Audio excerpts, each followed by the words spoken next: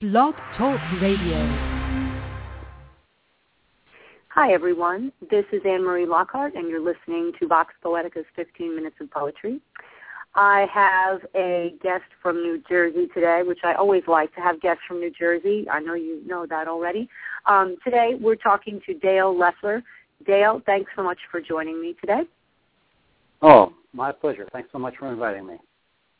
Are you still digging out of snow, or has that kind of passed and left it cold in its wake, and that's just good enough for now? Well, the only remnants are the sore muscles that you don't use, but every so often, and you wish you'd had exercised more so that it wouldn't hurt so much later. That's why I like to go to the gym and shovel snow. The joys of winter. Yes, winter in New Jersey at least. Yeah, exactly. Okay, we're going to start with a poem. Let's hear it. All right, this one's titled, What If That Day Don't Come? What if that day don't come, that day that we've all been waiting on? What if those words have no sound? What's going to be around then? Waiting ain't helping. Hurting keeps hurting. Burning deep in my soul, looking for a place to go. Looking around for that someplace where there's no one that you face that's going to make me feel better. That if not now, you tell me then, when? Waiting on helping, burden keeps hurting, running deep in my soul, just looking for a place to go. Now, I like that poem as your first choice because I think it introduces us to some of the dramatic stuff that you work with. And I think a lot of what you write is personal philosophy and asks a lot of questions, and it's introspective. And there's a universal quality to that. There's also tends to be a little bit of a conversational feel to it. There's a lot of wordplay in it. I think this poem kind of picked up on a lot of those things. When did you write that? That was actually July of 2012. And that was probably right after a workshop that I had attended in Delaware. And it was to address my, primarily I think it was to address my procrastination, Yeah, like, what if that day don't come? That day that I'm going to write the perfect poem, or say the perfect line, or throw that necklace on with a big gold writer emblem on it. And that's I think classic. It's classic writer's thought. Yeah, it'll come. I'm just not ready yet. Oh my God, if it shows up. then what am I going to do? Right. Right. So, what I wanted to ask next too, and that brings me kind of in the opposite direction of, so we do all spend an awful lot of time waiting for that day to come. But how long have you been writing for? Well, actually, I started writing as a teenager, mainly because I had no one to talk to. So, in lieu of talking to myself, I started talking with myself. And that's been, as you said, thematic in much of my writing. It's interesting sometimes where we start that just builds a voice, and that voice is definitely there. And I'm curious to know if over the years you found it changes, or if it feels very much similar in an original sense to the way it felt when you started doing it. Well, I think that it changes. You ask the question and then you answer the question, and of course that answer only asks more questions. And as life affects us and draws lines on our face, as it were, and we collect more things in the sack we carry with us, there's more questions about, well, why do I still carry that piece of crap? Why does that matter? Why do I care so much what someone might think about me, or if they don't think about me at all? Right. Yeah, it's one question leads to another, and that can carry on for a lifetime. Yeah, that's true. Let me. But I think yeah. What helps is to know that some of the questions I ask are, as you said, universal. That other writers actually have those same kinds of questions and motivations to try and put a phrase or a word to paper, and then share them with others. I think that's one of the things that I know I've experienced being in a workshop with you. You know, we're in a room and we're all sharing our writing, and then you read something like that, and then we all go off on tangents kind of along that same vein. It raises other stuff and other people to work on next. And it's a little, it's universal, and it's also inspirational because it gets you thinking, you know? Yes.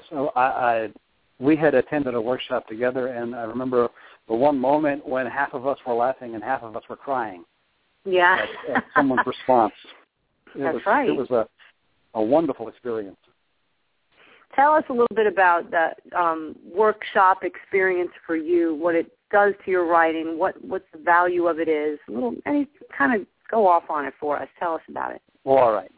Well, the first thing for me personally is that generally I'm either the only or one of the very few males at a writing workshop. So most of the workshops I've attended have been predominantly with women. And it's real clear that there's a different voice and a different perspective on things.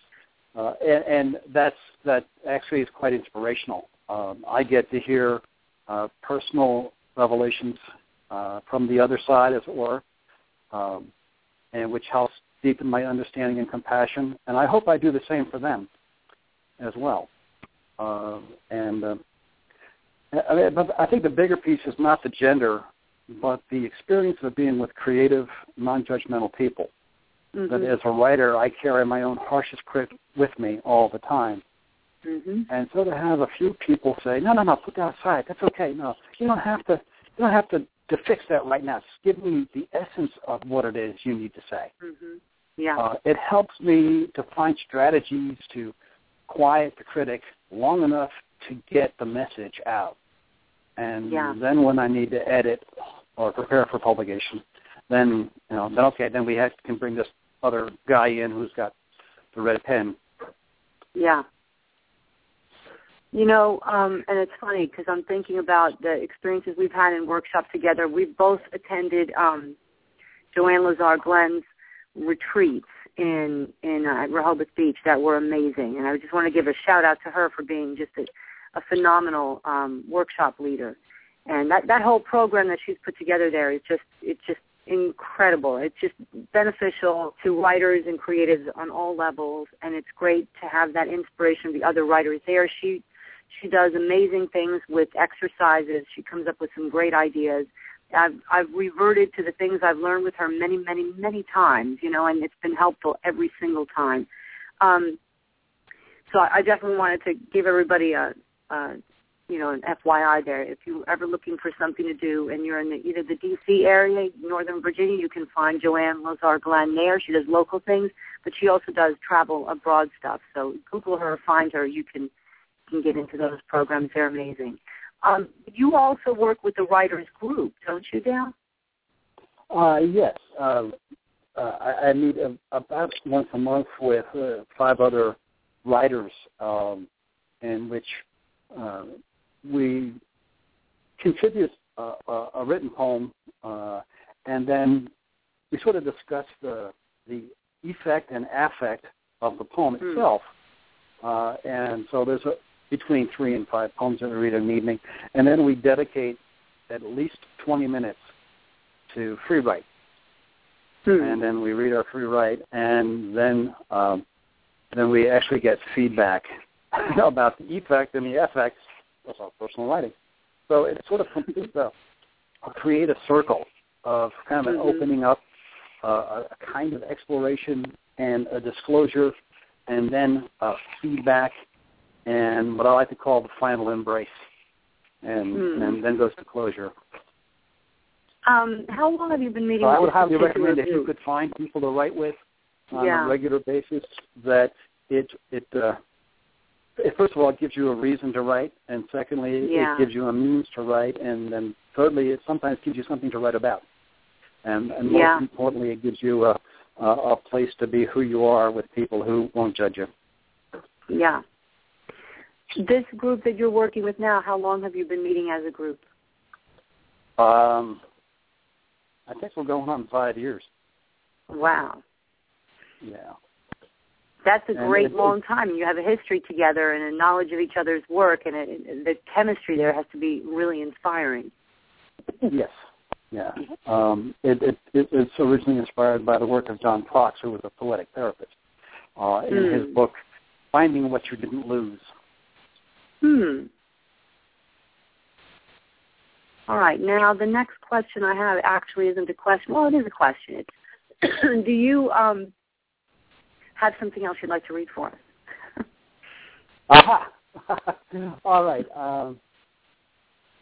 Yes. This one hopefully has a very familiar feel to it. It's called Question, Answer, Question. A voice from beyond the door. I walk down the street. Each step propels me forward. Destination unknown. It's just like my life. Step after step, on mostly familiar ground, as the saying goes. I fall into a hole. I didn't see it. It was unintentional.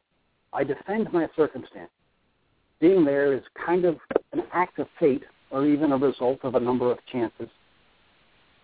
An accident. It's not my fault. I claim confusion. After all, who would ever put all the steps in just the right order needed to deliberately ruin themselves? I wouldn't do that. That would be crazy. I walk down another street, wiser, with the memory of the whole experience. Having learned my lesson, I'm grateful for the help of others who have pointed out how they used to walk. And just as I diligently swear to pay attention to where I'm going, I fall off the curb into another deep hole. I'm very discouraged. I feel very sorry for myself. I curse my upbringing, my past, my family, and all my so-called friends. I breathe in and out, in and out, and in and out. Having done this before, I know I must get real dirty in order to climb my way out. I wonder what happened, why I didn't see the hole, what really happened, what was I paying attention to instead? I am discovering that I am on an unholy path, a mythic quest for a significant treasure. Yes, that must be it. No, I'm just going to the hardware store for milk again.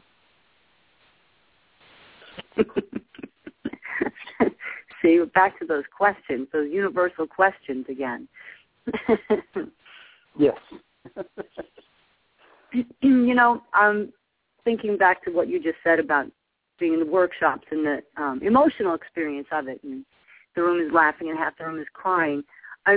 I'm also, and the gender breakdown in the room, it always struck me that, in fact, at those specific retreats, and it's not just limited to those that we've been to, but others that I've been to as well, it's almost like having a few men in the room of all women. You would think it would be like a calming effect. You know, it would soothe some of the estrogen down. The women would get a little less talkative. But in fact, I think it just opened up the door a little bit for the men in the room. And I think there was an emotional openness that the men brought to that table, which was very refreshing and a little bit unexpected. Because some of the times when half of us were crying, both of the men in the room were right there with them. It was a very accessibly emotional experience. And I think sometimes you have to kind of shift the gender balance to kind of access those spaces because we're not expecting that. And I think that was kind of a great thing about it. And it allowed people to kind of channel some of that into their writing and hopefully to take that away with them, you know, after we were done with the workshop into whatever we were working on next from that same space. Well, I guess I can say that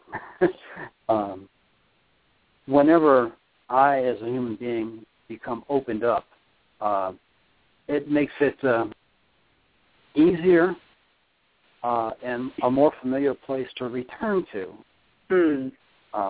Although it's sometimes difficult and to do in the world of work versus the world of creative writing. Yeah. So on some level, it's like picking up a seashell on your trip to the shore. You take it back, and then when you think to look at it and hold it and recreate the environment in which you acquired it, that memory becomes present and more accessible. And a reminder, I should do that again. This felt good. Tell us about your day job a little bit, because it's very different from what you're doing in your workshop space. Yes. In my day job, I'm actually a technical contracts manager. I work with a computer vendor who deals with the collection of revenues for transportation on buses and trains, and for us in the New York region area, the fare gates that you would pass through when you go on the subway or on the MTA or the LR or NJ Transit. So it's highly technical, and it's a challenge to actually be creative in that regard. And I think for me the challenge is one of explicitness, to try and bring my peers to a place of conversation that is not filled with cliches like out of pocket, or off the ranch, kinds of colloquialisms that make no sense. So even swallowing the bitter pill of truth is not something that I would like to hear in a meeting, which happens frequently. So for me, the creative challenge is that, can I infuse just a little more poetic sensibilities and explicitness and authenticity in language? Yeah. I guess the one example that jumps to the front of my forehead is we have a system, and on the system there's this tab that's called back office, which is innocuous enough. What's a back office? Well, the assumption is it's a machine someplace else. But in our industry, there are hundreds of machines in hundreds of offices. Which one are you referring to? And it's about layers. So it's a confusing, complex series of languages that sometimes only poetry can break through. Like a rock to a pane of glass. How difficult? Well, maybe that's not the question. How often do you find some of that technical language creeping its way into your creative language, or does that not happen at all? I don't find that to be the case. But it's a reminder to try and be clear and not to be vague in my references. Yeah. So to certainly to pay attention to not only what I say, but which words carry what kind of meaning to me and to someone else who might hear it. Do you find, do you ever get like an idea for a poem while you're at work? Something is happening at the job and it makes you think, I got to write about that.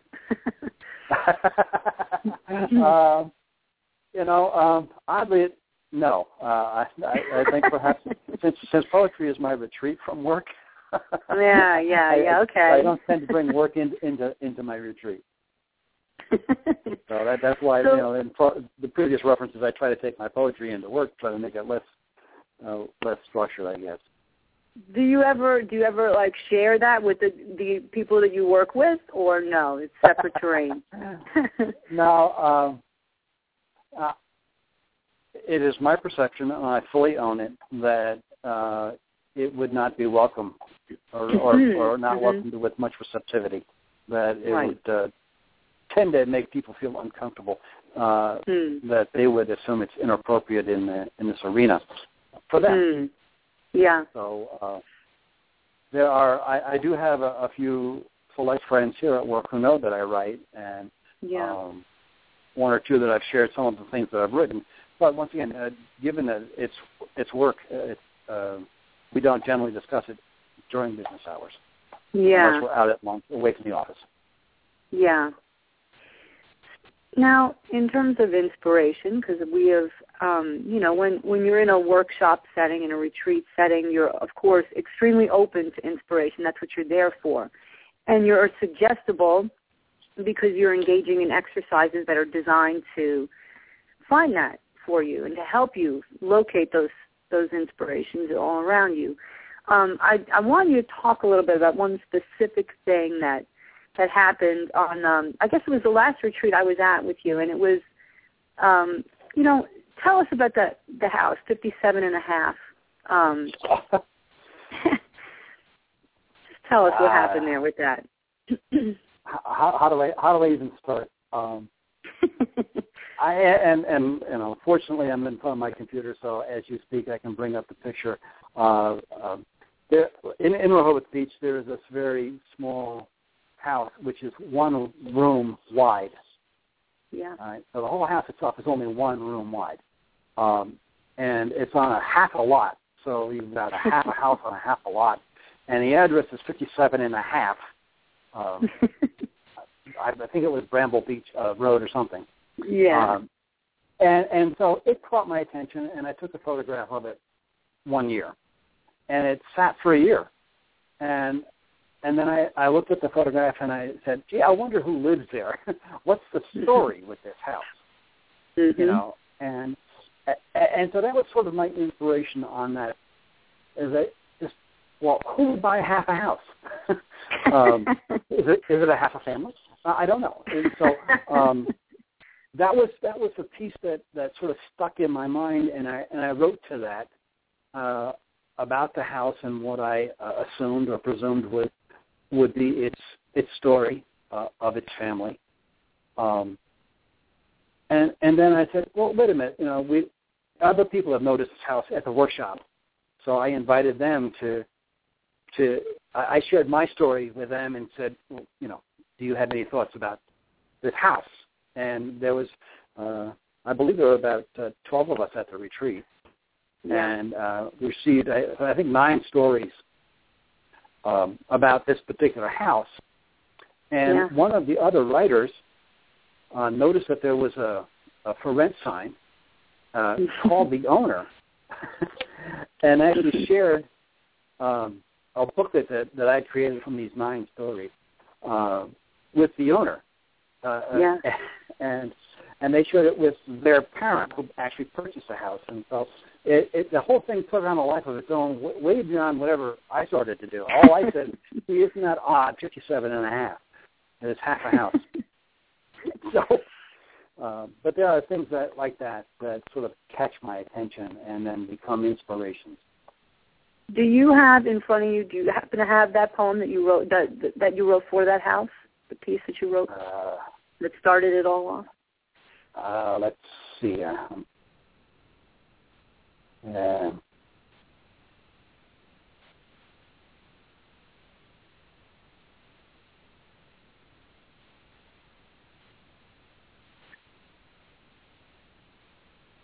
Yes, I do.